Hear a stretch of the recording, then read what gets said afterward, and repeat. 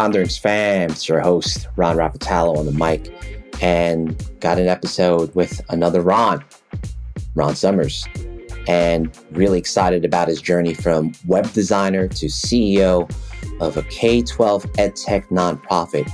We discuss a bunch of things on this episode, fam. The challenges and loneliness of leadership, the importance of having a support system, and also how Ron Summers promotes equitable access in computer science education and encourages folks to be authentic and true to themselves in their work. Come check out the episode. And this episode is sponsored, of course, by leveragepublishinggroup.com. Check us out because we ghostwrite, publish, and edit first-time authors. Peace.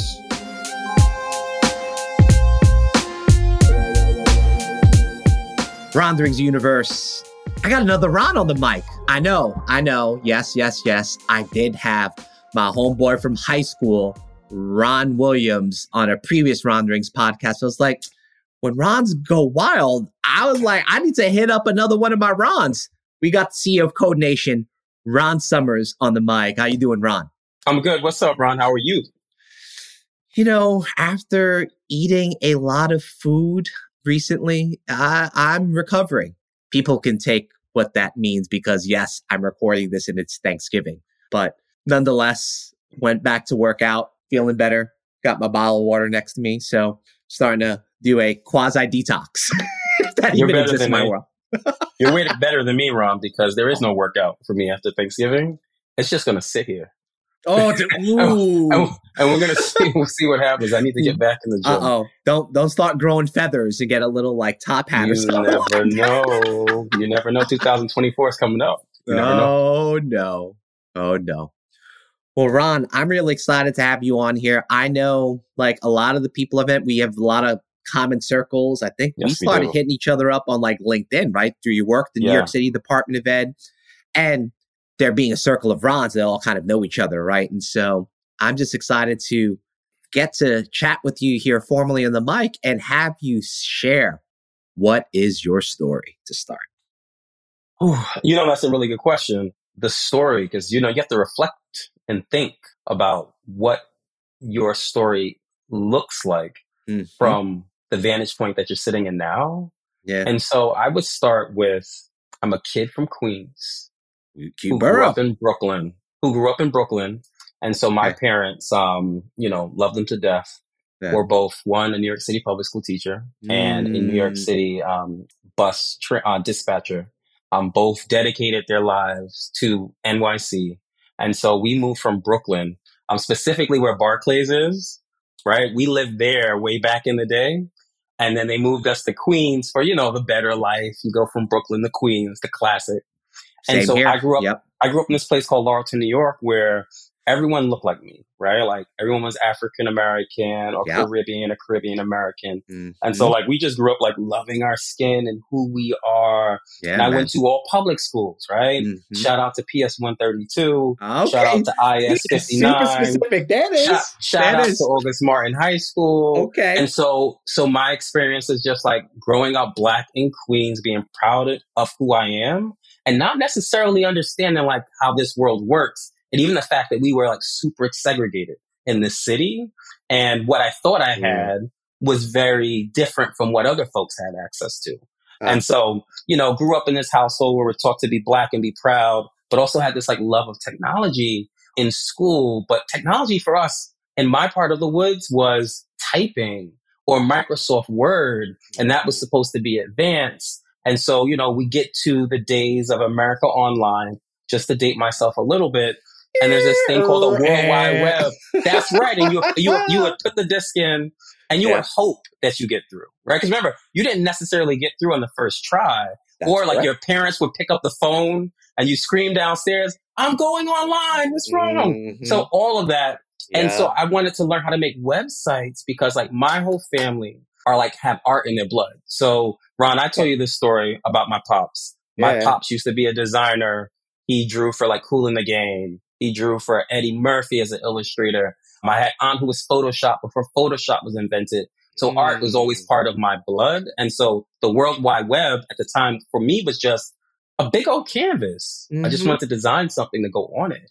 And so I taught myself how to code, but I did not know coding was lucrative, right? I did not know there was a whole Yeah. field or career. It was just, I learned how to put some stuff together to make a thing appear on the screen. And I go to college, Ron, and there's this whole major called computer science, a major that has like no one who looks like me sitting in that room, but it's exactly what I was doing. So there's like a couple of things that were like going through my head at that time. One is just, I'm angry, right? And I tell everyone this. I'm angry because I go to a school that I thought was great.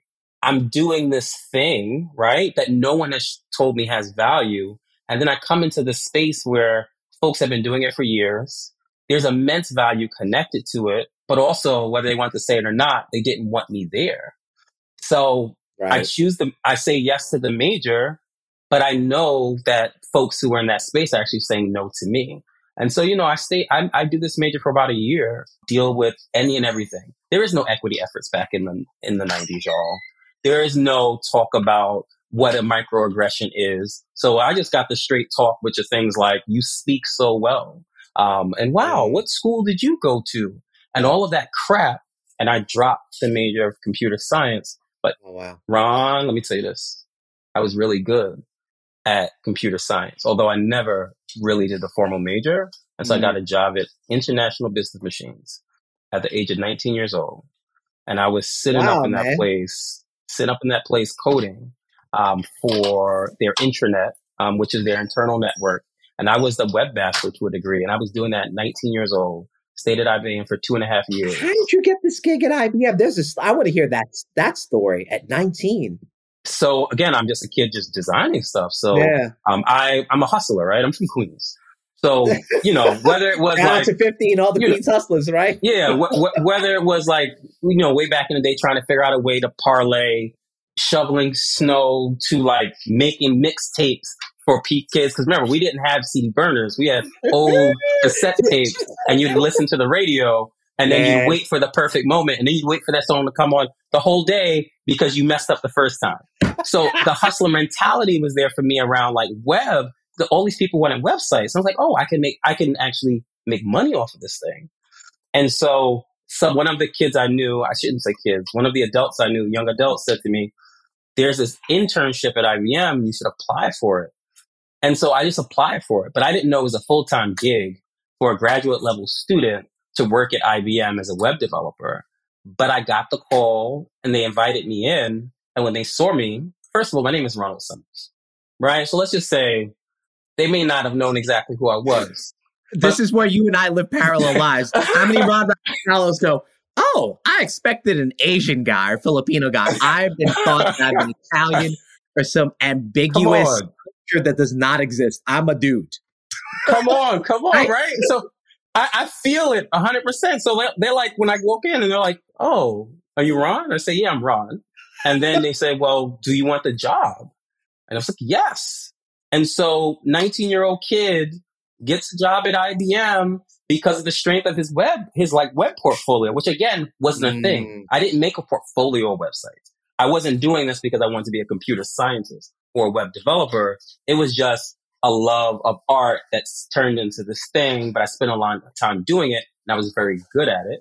Yeah. And I got this job at IBM and I was there for almost 3 years, but I had my epiphany during this time, kind of going back to my story, which is people who look like me aren't sitting in the same space that I'm in.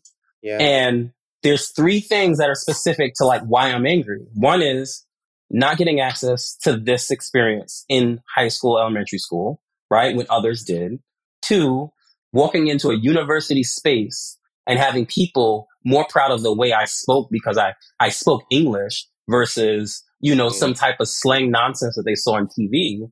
Right. And then the third is being in this corporate environment and seeing this wealth and knowing that my community doesn't have access to it. And I made a decision that I was not going to do tech. I was going to be an educator. And that's like a whole 360, right? Like you're in kind of like a pathway to tech. And then you're like, forget this nonsense because the world is real screwed up.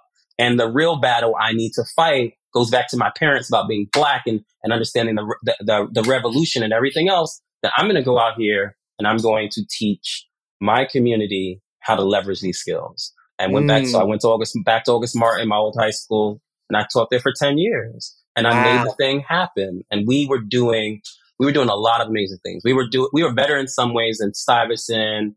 I'm going to say Brooklyn Tech, but hopefully no one's getting mad at me on this call. But when it came to web development, we were doing some things, and then it was time to have bigger impact. And then I made some moves, developed some really cool programs at NYC, but eventually just, did what I had to do as executive director of CS Education. And tried to make sure 1 million students had access to computer science. We did a good job of it, but the work's not done. And now I sit at Code Nation trying to fill another gap, which is students do not have access to the advanced skills that I just talked about that other kids have in high school. They only have access to certain things in high school. I want to make sure they get everything that happens outside of the classroom walls that I think are even more important. Because we do get into tech, but we don't stay because there's a reason, because we're not welcome. So how do we fix some of the other pieces there? Yeah.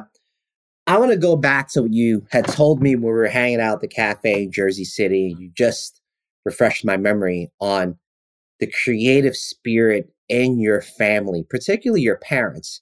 And one of the things I often see people stereotype folks who get to tech is that they're very robotic, quote unquote. At least that's like my perception, right? And yet, obviously, you think of the world of like tech and the creativity you need to even do what you did at 19, right? And younger, and be able to design. There's an incredible creative aspect of that. So talk to me a little bit about like that creative spirit in your family and how like getting into web design and what you got out of it creatively.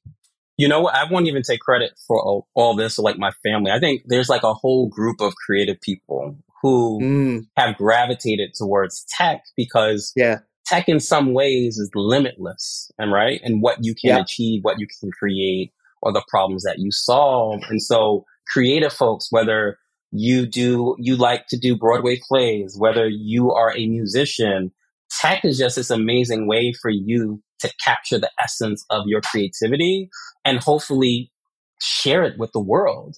And so web development for me was just a way to express myself. Yeah, and I love that. I think throughout my career, and honestly, I'm a graphic designer, just who happens to be a CEO, right? I'm a graphic designer who happens to be an executive director in NYC public schools, right? In my essence, I am just a designer. And what I do is I just see the beauty in things and even the not so beautiful.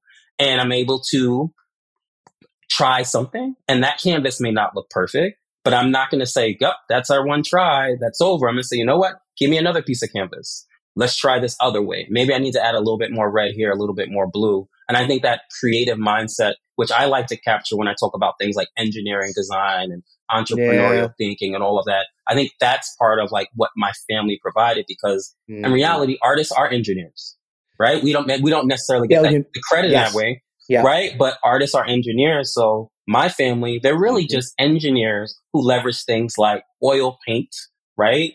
And pencils and everything else to provide services / supports to the world, right? So they can solve something. For like my father, it was his love of music and his love of art coming together in the perfect way.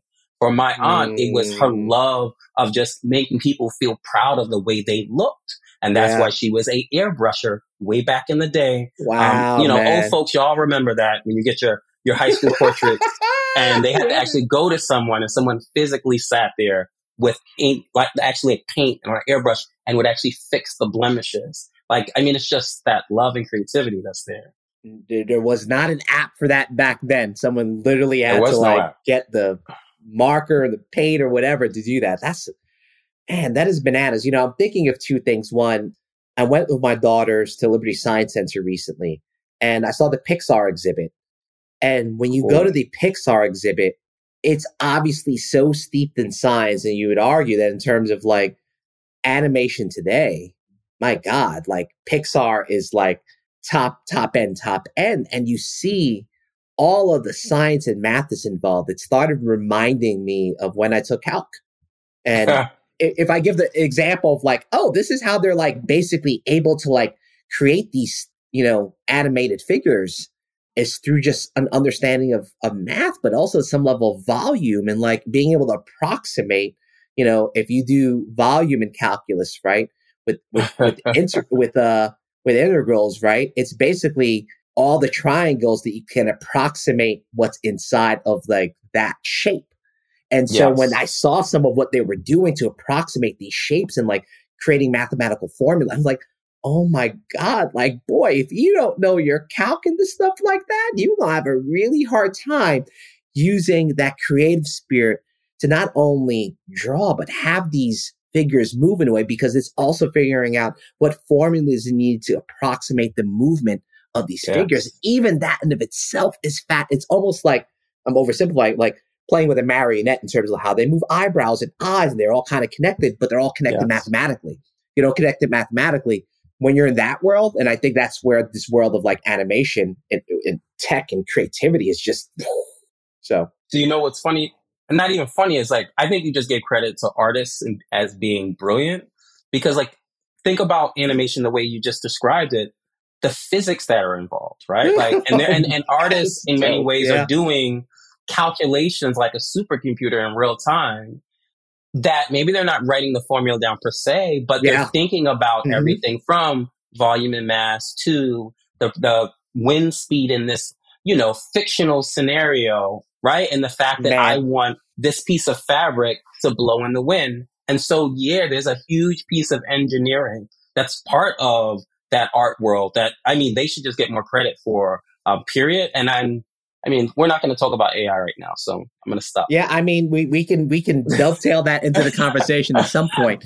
But it was interesting. Last thing on this Pixar exhibit is that they realized there were so many scenes where they had to get grass and trees that they figured out the right mathematical formula to basically cascade how much grass you wanted, whether it was different shapes, sizes, blends, or whatever. And it was cool. Like this exhibit, you could play with it and just like move the button back and forth, and like it would just create the grass you wanted based on visually what you were looking for. It's just it's the algorithm right there.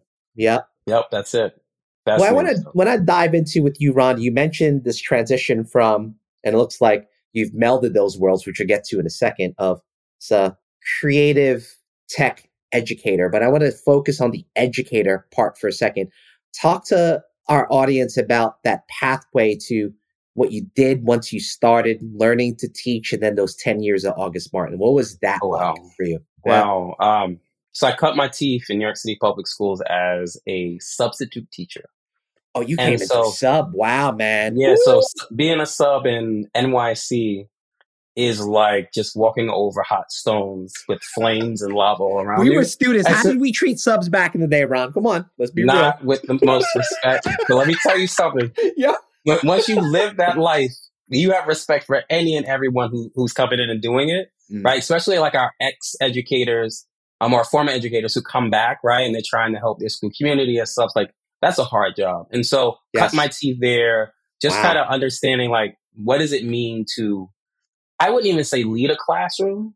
I think you're an orchestrator and you're figuring out the right frequency and or like rhythm for a classroom based on the set of students that are there. And so substituting is really important because you're going from like almost like symphony to symphony. You don't know the players, but you've got to figure out really quickly how to get the clarinet, the saxophone, the percussion sections that kind of be in a rhythm in some ways for you to survive for that period because you're substitute, but also so like there's a decent environment. And so started with that. And that was my foray to say, could I do this?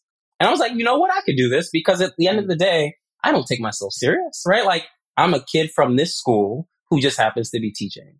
And so I got a lucky break and became a full-time teacher the year after that. And so it was just about like learning how to teach from elders who had been doing this for a really, really long time. Yeah. And it was all about being human, right? It wasn't about the content. It wasn't about what you were teaching. It was just like, kids know if you're genuine. Kids know if you care. And if you can keep those two balanced, right? Every single day in your classroom, you will always win the day. And then you can figure out how to teach, right? Because there's a step before teaching that was really important and critical. Yeah. Well, I'd be remiss not to ask you who in your teaching career was in your circle of champions to quote my book. Who are the teacher or two or instructional leader or two that really had tremendous impact on your teaching journey and just building expertise?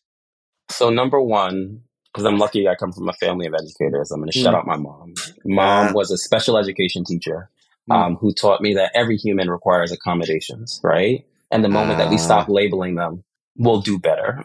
And so I approach my classroom with every kid had individual needs, right? Which I don't think are like, these are concepts that are just part of teaching. But like when you really are practicing that, it takes your instruction to another level. And so shout out to mom for teaching me that everyone deserves to get the care they need. Shout out to mom. I'll shout out an assistant principal from way back in the day. Her name, Janice Henry, who actually was my first AP, who really taught me what it meant to hone my craft, right? And the preparation that's required before the performance. Because teaching to me is 90% prep.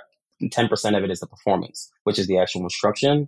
And then there's like another portion that happens after that, which is what went well, what didn't go well, what am I going to do? Because Johnny, that didn't work for Johnny, but it worked for Liz, right? And so she taught me how to be a pro. I would say to be a professional educator, right? Because there's more than just teaching and having the spotlight on you. And then I would say after that, I would probably give a shout out to, I just think it's all the champions in my life who saw something that I didn't see in myself. So I can go down long lists. The Network for Teaching Entrepreneurship, specifically Terry Bowman. Nifty. Nifty. I can talk about Nifty. I can talk about folks in the ecosystem who cared so much about me, whether I'm talking about like a Jay Cho up in NYC Public Schools. I mean, people just saw something in me that I didn't see in myself yet, and just were there to provide the guidance and also the tough love and just telling me like, Ron, you're bugging out. Like, this is not working. What are you going to do to improve? They helped me a lot. And I would say most recently, people have helped me out a whole lot that I'm going to shout out. In this case is like someone like a Debbie Marcus, who was the former executive director of CS Education, who taught me how this game is played at a really, really high level, especially for City Hall politics and everything else that we have to deal with to just make sure kids get a good education. So, she taught me some good lessons about how to win the battle by losing today so you can win tomorrow. Is there an example you are able to share? Because that sounds really juicy, right? And it's not something that I think often comes intuitively to folks, that when you're working in bureaucratic settings, right, sometimes you have to build towards what you really want to win. And if you get the short-term win, you'll never get what you really want, right? Yeah. So, I mean, it's. I think we could go to COVID. Like, COVID's a good example. So, I mean, CS for All's goal is to make sure all kids had access to equitable CS education.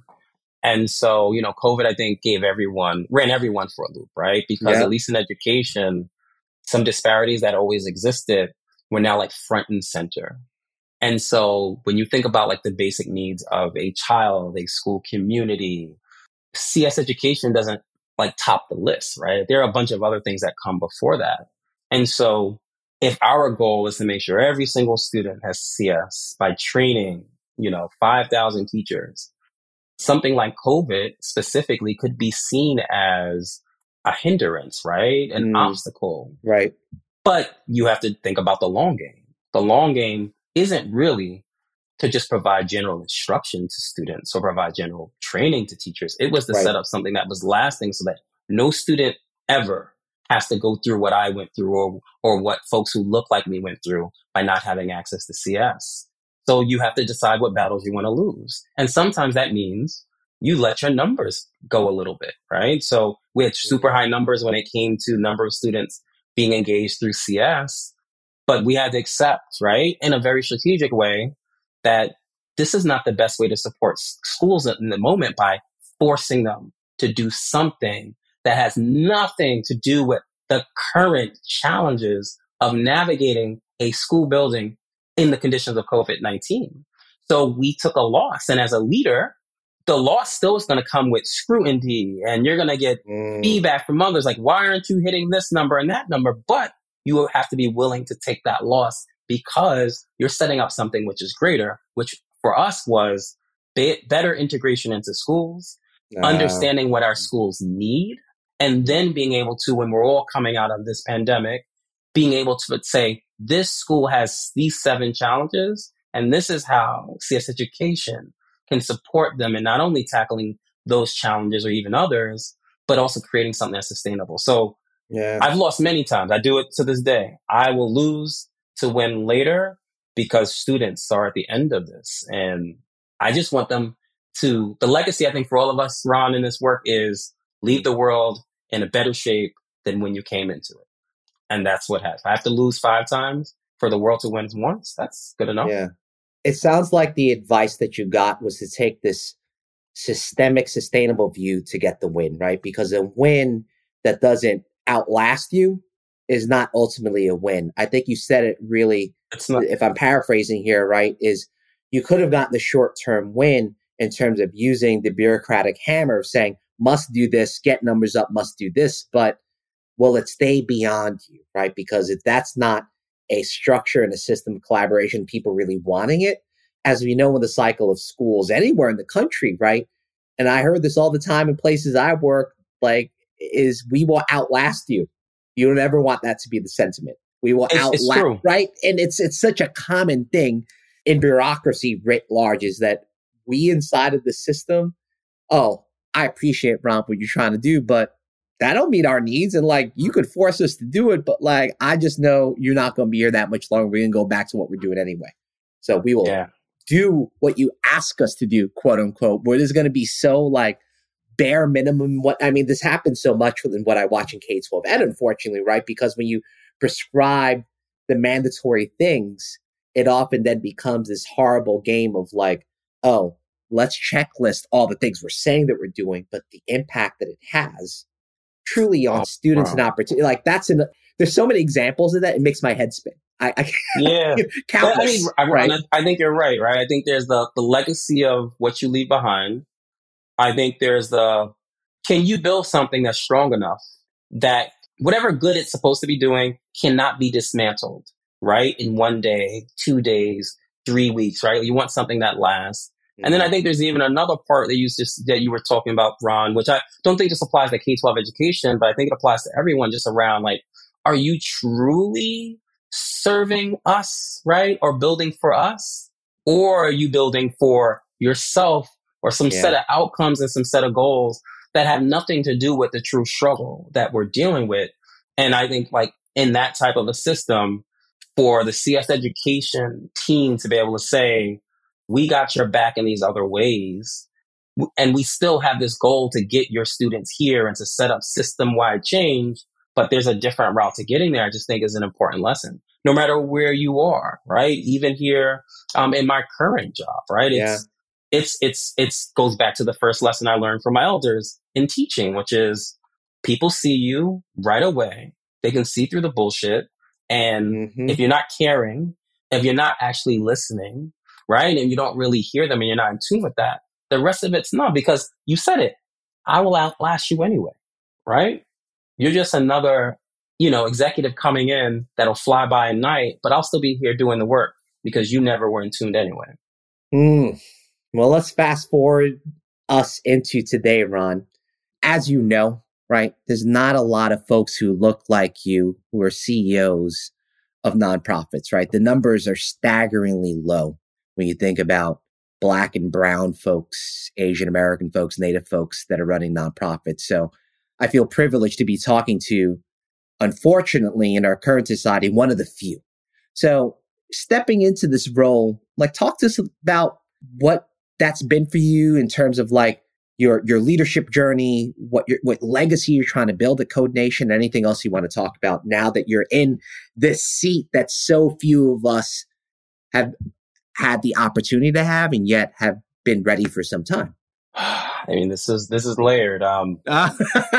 This is very layered. I think I'd start with imposter and being an imposter, like the imposter syndrome first, right? I think I still sit, Ron, sometimes and question, like, do I deserve to be in these seats? And then I snap out of it and say, hell yeah, because I earned this thing, right? Sure have. And I work really, really hard. Yeah. But being a leader of color in general is tough. It is hard. Being in the C-suite, right, which I think has to be called out, like anyone that has the C-level role in an organization who is a person of color or a woman or identifies as a woman. I think it's tough, period, because the environment wasn't necessarily designed for us to thrive. Yeah. I think the environment has become much more aware around what does it mean to have a diverse set of leaders at the table Yes. and how important it is to have different perspectives. But, your mission statement around like DEI and equity is not always your practice. And so one of my learnings, being an executive in this space is, and this may sound tough, it's like one, I expect to be one of the few.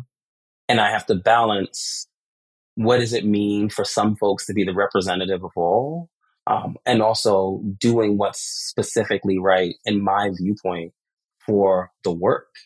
And throughout my leadership roles, I think what has helped me be able to thrive is never losing sight of what I can actually deliver on versus what someone else's version of what Ron is supposed to be is. And that's a struggle, right? I struggle on it in the realest way in my current role, right? Because which CEO am I? Am I the CEO? And I think the better question is, what CEO does Code Nation need me to be, right? And then also, am I willing to adapt based on what it needs me to be at different time periods, right? So what it needed from me 6 months ago may not be the same thing it needs from me 3 years from now. And so what does that mean for me as a leader to be truly adaptive, to not walk around trying to provide technical fixes to everything, staying in tune, right, with the people who do this work, which are the amazing folks in Chicago, the amazing folks in New York City who are inside schools every day trying to make sure kids have access. Once I lose sight of that, like none of this matters. And I'm just a leader, as a figure, as a title. And so I never take this thing for granted. I probably won't be able to do this forever anyway, because there's plenty of folks who should take this baton who need their shot. Because I'm getting up there, right? Like maybe not in the sense of I'm 90, but I'm up there that I've been here for, 4 decades plus that it may be time. Shout out to the 4 decades plus people, yes. Yeah, to like give this to someone, and I've had a nice career. So I think what I would go back to the question, and I probably got distracted a little bit, Ron, is I think my leadership journey specifically has been nonlinear. Again, I'm a graphic designer who just happens to be a CEO. But I think it's been 100% like authentic and truthful. And I've given every role I've had, everything I have. And I've never faltered on my values and why I do this work, which is, and I'll say it again, no kid should not have access, right, to tech. No kid should not have access to like a pathway of experiences that allow them to say, this is the thing, I think I like it, or even I don't like it. Right? It should not be a linear pathway. So I'll lead until I can't lead anymore, or until folks say it's time for you to not lead. But no matter what, even if I'm retired, I'll still do what I can for my community and try to lead in some way. Just may mean I have a different title. Maybe I'm the annoying guy at the community center who keeps coming every afternoon to help kids. Maybe that's my title. Yeah. So Ron, one of the things I've experienced in talking to folks who look like us in these positions is how lonely it can feel, right? Especially when you're in the seat. So in my experience, I was at the table, but I was not at the seat. When you're in the seat, the temperature is different and it feels like it's going up and down. You can't control the roller coaster, even if you are technically driving it, right? And so I wonder, who are the people you lean on? And it might be some of the same people you mentioned when I asked you about your Circle of Champions and your teaching journey, but who do you lean on now as a Black male CEO of a K-12 ed tech nonprofit? I think I will start off with number one, my wife. Yes. So one, and I'll go back to like what it's like sitting in that chair is she has to deal with all of it, right? Like, and this kind of goes to the CEO role. CEO role at the end of the day is to guarantee the success of the company, right? If it's a for-profit company, it's connected to profits and shares and dividends.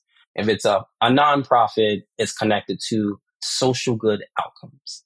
Yes. And so you are asked every single day to treat your company the same way you would a family member and give it any and everything you have to guarantee the success. And most of the time you're like trying to set conditions and bring people together. But that takes a toll. And so there's a version of you that comes home at the end of the day because you've given so much to the day work that is not always the same. And so my wife, right? Yasmin, I love you so much, has to deal with the remnants of, her Ron, right? Coming home after giving himself, right? And then same thing for her. I'm her champion too. When she does her thing in her professional life and comes home and she's put it all on the table. And so I think that support system of just like having my partner is number one, period, right? Two, that's beautiful. I would say it's other folks who look like us who I've been meeting, who have been sitting in these chairs. So some folks I've known, but I get to meet so many other like wonderful CEOs of color. I'm part of this great network called the Black CS Network, which is in its inaugural phase. And Yamale was on your podcast. Yes, I was about recently. To shout her out. Yes. She's part of that cohort, and we are a bunch of Black executives in the C-suite of nonprofits who are trying to lead social good change work, but recognizing what you said, Ron, which is it's so lonely. And even if like we throw out stats, we know that less than 5% of the capital in the nonprofit world goes to CEOs of color, right? And so like we're supporting each other and navigating. Like one, we're good. We're good at this too, right? Like we can lead our companies. Two, having a perception person, like it's a terrible perception for folks of color that they can't lead or they can't handle this type of money, and then not having access to the funds to do the work based on the lived experience we've also had, right? And so being a CEO of color is lonely, but there is support out there when you find your people. And of course, having a coach is amazing, something that I definitely need at this point. But, you do your best, hopefully, to find like-minded people who not only they can support you, but you can support them, because it's a two-way street, right? Like it's almost like an organism. It's a community. The stronger they get, the stronger I get, and the stronger we get for kids. Because in the end, it doesn't really matter who wins. It's just that we win. Yeah. That's it. Yep. That's it. Is there a leadership lesson that you learned coming into the CEO role that you wish you would have been told or had been taught to about before you became a CEO? Because I think one of the things I often find when you're in the seat is that oftentimes there are things you learn on the job, but there's sometimes boy, I wish I would have known that, because my God, that's like so integral to me being a CEO in this particular context and environment. Oh my gosh. I have a long list of things, all connected to failures. I think I'll start with nothing matters before this moment. And what I mean by that is you could have all of the stats you want around like, I did this, I did that, but none of it matters, right? Especially when you go into like a new organization, because the only stat that matters is like kind of like the now. And so I think lesson number one for me is just like, it's like you're starting over as a leader. Yeah. And are you able to be adaptive enough to say, like, I have a foundation of experiences, positive and challenging, but what am I going to do with this current moment? And a way, while respecting your values, rewrite what is needed to serve this organization versus what you did in the past. Number one. Two, as a leader, I think something that I took for granted is just like taking care of yourself, right? I'm a workaholic. Yeah. At points, and it's because I care about the ultimate outcome. So I'll do whatever is necessary. But like this thing called self-care is so real. And I think CEOs, all of us, we could do a better job of caring for our companies, but also caring for ourselves, because the whole point of us to be there is to support the company. And if we are dead or in a hospital bed, we are going to be little help to making sure like whatever that outcome that we were trying to reach is reached. And then third, I mean, if I'm going to keep on going, third, I think would be just the hard lesson of, and I don't think fail fast works here like it does in like tech companies, like fail fast, break things. Yeah. Here, I think it's like be super duper thoughtful, right?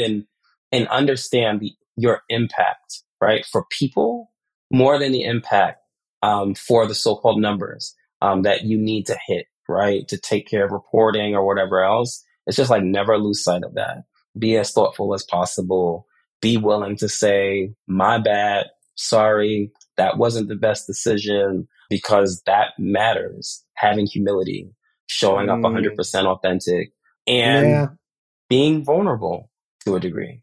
Yeah. Yeah. And I want to tie the two lessons on the self-care and the focus on people, the vulnerability and accountability, because in my experience, having done way too many executive searches and knowing lots of leaders coming through searches, but also building relationships with leaders like you, is if you don't have good self-care, it just makes being vulnerable and accountable that much harder. Because here's the analogy I would use, right? Yeah.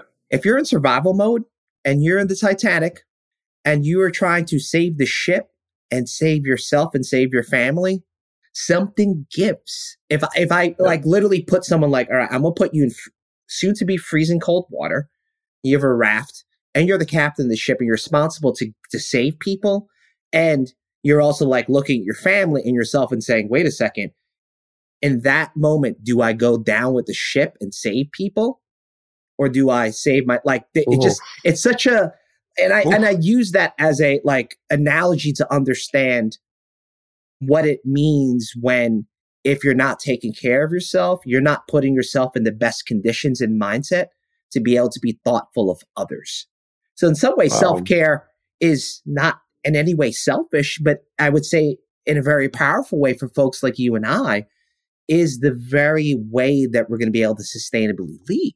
Because I think without that, like, frankly, and I'm, this is not the Ron Drinks podcast interviewing Ron Rapoport, so I'm not going to share like all the intricacies of my story, but I will tell you, in this current time, it's something that I just care so deeply about that, I think I tend to go in another direction where like, I want to take care of myself, because if I start to feel that I'm off, I start to resent a lot of things in people very fast.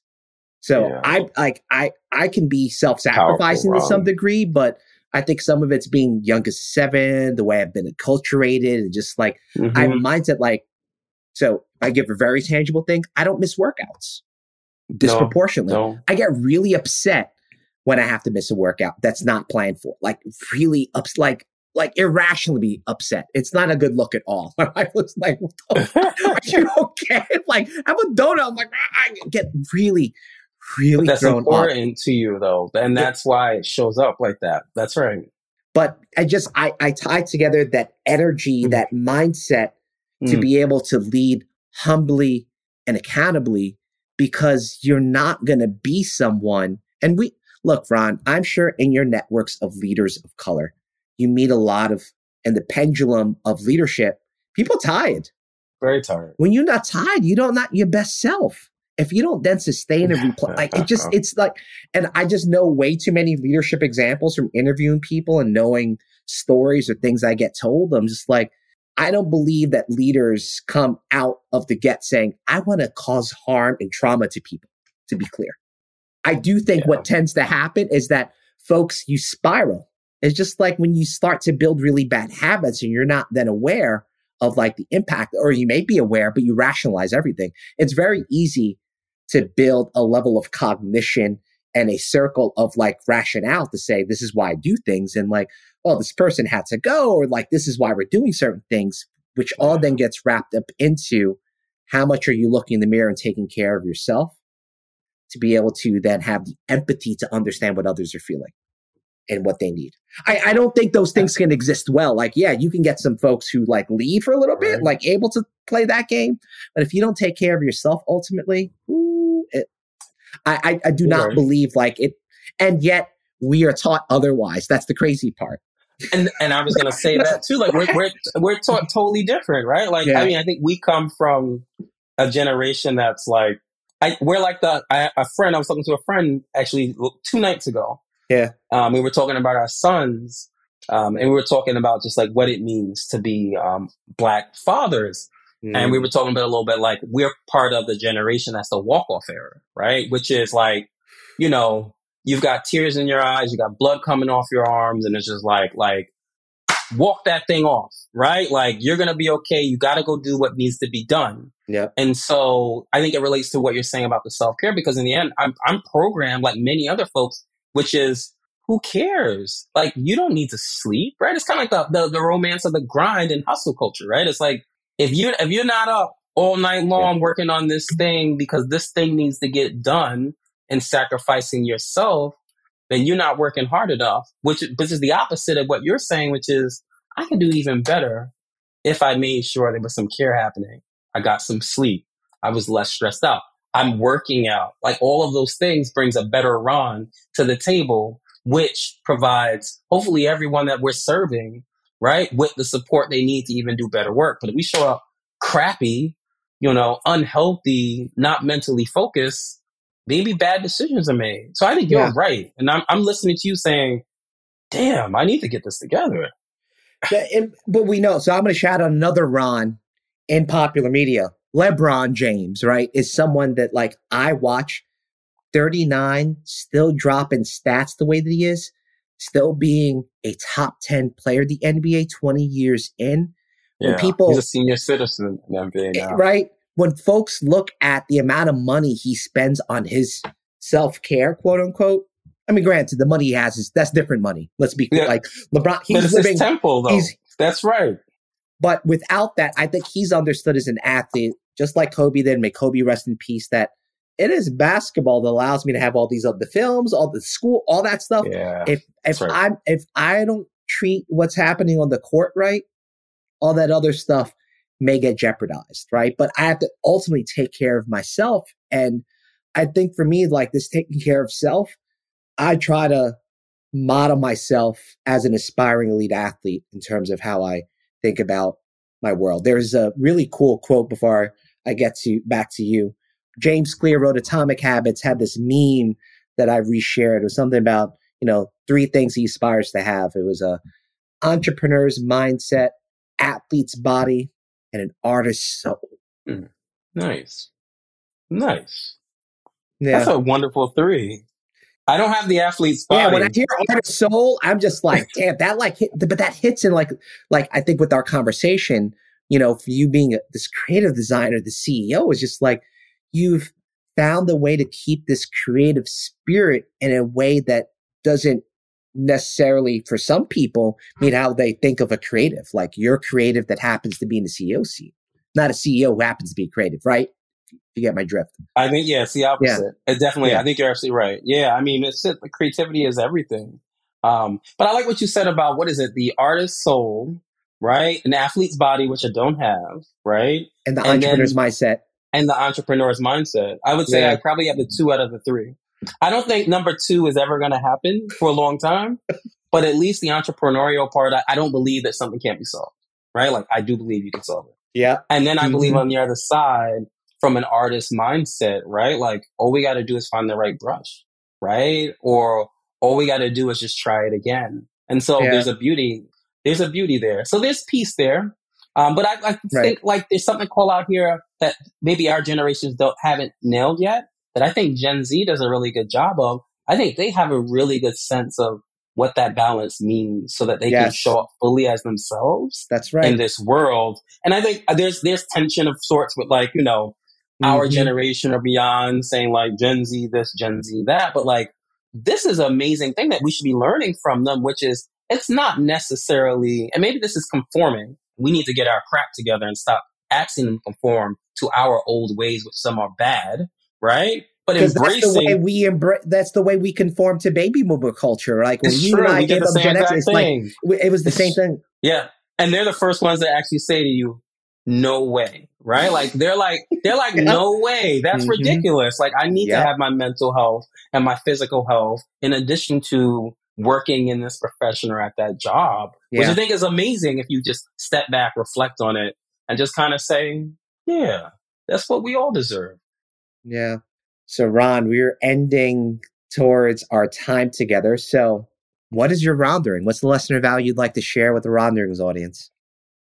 I think I would reflect on what we just talked about today, which is truly listen to your body, listen to your mind, listen to your soul, right? And everything else kind of falls the way it needs to fall within the way this like world and this ecosystem is made. Where if you're doing things true to yourself, true to what matters to you, and then with the self-care, I think you can navigate anything in this world. And I would say specifically to my younger folks who are of color want to go into tech is make sure you never lose sight of that, because you don't have to go work for someone. You can go build your own thing, right? But even if you Amen. work for someone, understand that you can be the change that that place needed if you stay true to yourself. Amen to that, Ron. I love that advice to the younger generation to keep that legacy going, so that my hope is for my daughters, like, I've done enough to be able to transform the landscape so that as they come in, when I think about my parents and like, I think the legacy I've built, simply put, at age 48, I don't have to work as hard as they do or as they did. That doesn't mean that I don't work hard. No, that I work as hard as my parents had to. I can say that I haven't had to. Clear stop. And once again, not to, riff on their story, but like, they lived the immigrant Philippine hustle story of working crazy hours for decades. Right. And those things pay a price. Let's be clear. They just do. Like, we don't like to talk about those things. Right. And we're getting to that age, like, both of my parents have passed, but I have friends within our age group, let's say, early 40s to like mid 50s, taking care of our parents. Like it's a real thing that like a lot of like, and we have really sucky systems to do that in our country. People literally figuring out with like tape and like, not good tape, not duct tape even, right? Like the cheap tape in the 99-cent store. I know that tape. That sticks for five seconds and comes right back off. Exactly. I know that tape. I'm going to use it for the holidays for some of my presents over here. Yep. I know that tape. Oh my gosh. But it's real though, Ron. I mean, like you just talked about like your parents and you talked about like sacrifice, right? And I think this is kind of like part of this conversation we had. We work really hard and we do this work for others. But also, like you said, if your cup is half full, how do you actually make sure that you're taking care of those others in real time? But then also like I got to do this for them so they can do better than I am doing now. So I think like there's a part of me which is willing to put as much of it on the line as possible, because then they can hopefully tell the story one day, which is they're on whatever the virtual or artificial intelligent podcast is at that point. But they're like, I didn't have to work as hard as you, Dad, with respect, because you set me up in a way where my story is like the third level of your story, right? Yeah. So, I mean, cool stuff. So that's why I'm rendering all of that. Appreciate you, Ron. Yeah, I mean, it's just like, look, if we all come to a conscious understanding, just like I think the sense we get, not all Gen Z, but certain pretty sizable portion of Gen Z, of conscious understanding of what they need and advocating for it, that's like everyone's going to have different types of energy and how they want to show up in the world and what they want to do. I have lots of workaholic friends. I do. I'm in the arena. Am I that kind of work? I'm not, but I hang out with them a lot because I'm driven by results, but I also understand like the driven by results, everyone has to come at it from a different angle, right? And in this thing we called life, to understand what our energy and temperament is to get what we want. I think I've just learned I'm willing to play the long game and build something sustainably. Like when I met up with you, that's how I treat my powerlifting. Like, could I lift heavier if I went harder? Absolutely. Absolutely. Do I want to? And do I think the trade-off is right considering why I do it? I don't do it for the numbers. But the numbers are interesting, but they're not the end all. They're not the end all be all. It's just about being able to be healthy to do things like picking up both of my daughters with one arm if I wanted to. Like that's a cool dad trick. Like, I'm gonna go step. Like, oh, here it goes. Treat it like a kettle. That's a nice step. It's but you're in tune. Yeah, you're in tune with your frequency, though. I gotta say, Ron, you are. Yeah, it's a blessing. If you would have met Ron 15 years ago, but we all go through our stages, right? I love that Ron from 15 years ago. I love that Ron in college. I love 10-year-old Ron. You got to love all of those Rons. That's right. Right? Because it got us to where we are today. And we're going to continue building on that. So, Ron, before I let you go, brother, what would you like to promote? What do you want to shout out to our audience? So I want to shout out just making sure that we're thinking about equitable access in all the things we do. Not specific to CS education, right? I'm just talking about like actually taking a step back and just thinking about what the playing field is, what the condition of that playing field is, and how are we making sure that if we're talking about it, we're actually implementing it. And I'm saying specifically making sure more folks have a seat at that table, or we're preparing folks to be at that table, right? Like you you got to take the time to really think about that and think about how your practices, how you show up every day is supporting that. Because at the end of the day, if you're not helping, you actually are stopping other folks from getting their chance to rise up. Yep.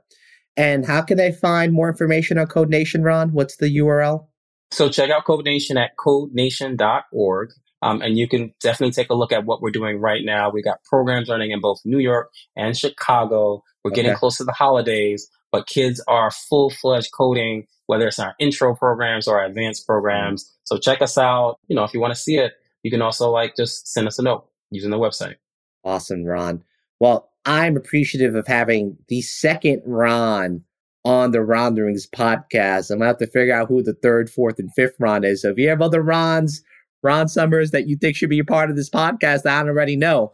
I'm open game for that because, it's going to be a nice kind of... We could start a group. We should. So when I've tagged you on LinkedIn, I was kind of saying, I was like, this could be a thing. This could be a thing. Yeah, we tour the country. Let's do it. Oh man, like original Kings of Comedy, that'd be something. Anyway, yeah, see, yes. You'll be Steve Harvey. You'll be Steve Harvey. I'll be Cedric. Okay. We got to find our Bernie Mac though. Like to be clear, the original Kings of Comedy. I know because that's the hardest film. I don't know that. Yeah, boy, we have to do some thinking there. Yeah, I don't know how you do that. Yeah. All right, Ron. Ron, it was a pleasure having you on the Ronderings podcast. Thanks for welcoming. Yeah. Ronderings universe, we keep bringing the heat. And I like to say, in the words of Coach Prime, we come in. Peace.